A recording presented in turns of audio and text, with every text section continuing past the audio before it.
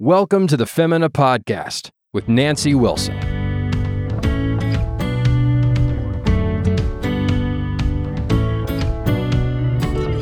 Welcome to the Femina Podcast. This is Nancy Wilson. Thought today I'd talk a little bit about our sanctification, which I realize is an enormous topic for theologians to write volumes about. But I'm just going to address a little sliver of it in a practical way for women. So, definitions first. Our sanctification is the process by which we are growing more like Christ. Our justification is a one-time event.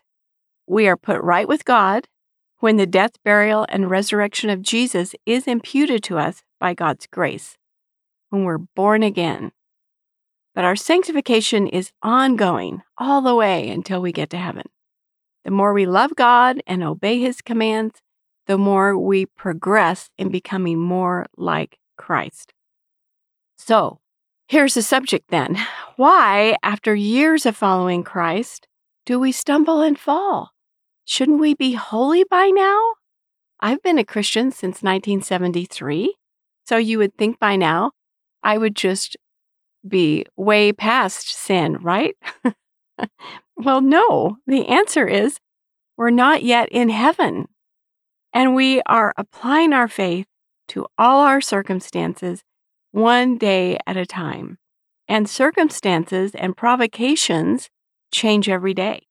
Sometimes we may think we're getting this Christian life down, and then there comes a bump of some kind. And there is that verse somewhere. I didn't look up where it is. Let he who thinks he stands take heed lest he fall.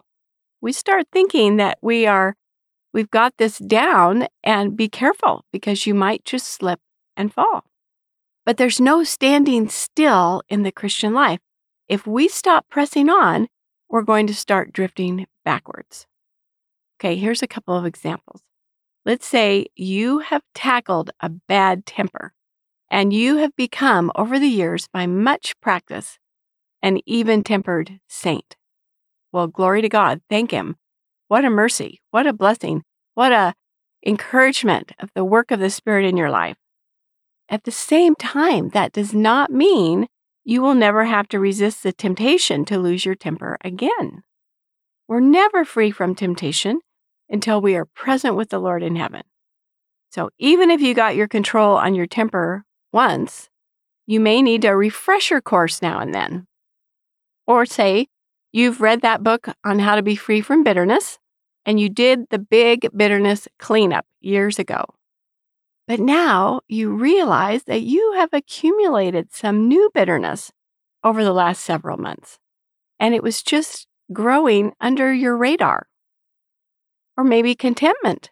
You got that lesson learned while you were in a tight spot, and so you've assumed you know how to be content in all the ways, just like the Apostle Paul.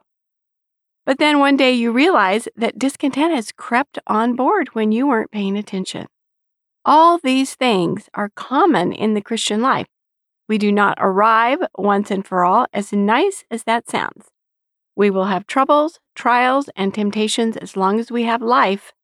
So when the Holy Spirit brings to your attention some sin or other, be grateful. The Lord is at work. And thank Him for His forgiveness again. This is like gardening. There will always be weeds in your garden.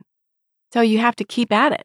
Sometimes one gets past you and you realize when you find it and it's a foot tall, how did I miss that? This is our ongoing sanctification.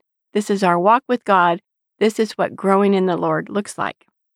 So let's assume you have a fresh trial, some fresh outbreak of one of these things I've mentioned or something else, where you thought you knew how to navigate this and how to resist this temptation. But remember, faith is a muscle. And if we quit using it, we will get flabby and weak pretty quickly. And so look on this fresh trial as a good opportunity and a good reminder to exercise your faith and to practice what you know and to remember God's promises. And those are all really good things to be doing. We have to be alert Christians. We cannot be half asleep and think that our lives are going to go well. Lifting weights gets harder, not easier, the more weight you add. And so as we walk with Christ, we know He will never leave us or forsake us. And our trials and our temptations help us to lean into that promise, to remember it, to believe it, and to act on it. This is using our faith. This is good for our souls.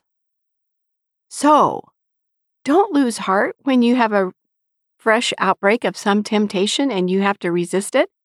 Even if you think, oh my goodness, I'm not good at this. How did this get in the door? It doesn't mean you've backslidden. It doesn't mean you're a failure. It doesn't mean your Christian life is in ruins. It means that the Christian life is not a life of coasting on what you once knew.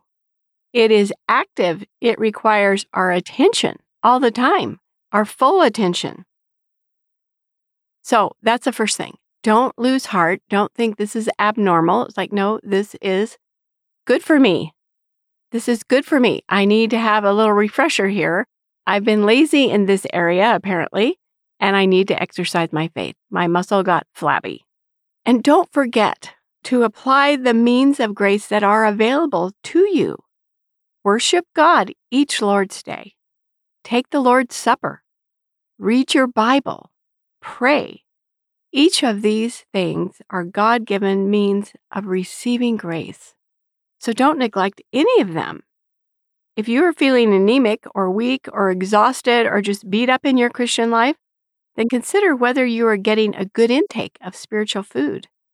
Are you skipping church? Are you hit and miss on your Bible reading? Are you praying in snatches, but not consistently? Well, then no wonder. What if your diet was like that? Oh, I ate a sandwich a couple of weeks ago. I had a glass of water on Tuesday. So, no wonder you're spiritually weak. On the other hand, if you are faithful in attending worship and receiving the Lord's Supper and feeding on the Word, and you're a praying Christian, but you do occasionally slip up, don't be too hard on yourself. Confess your sin.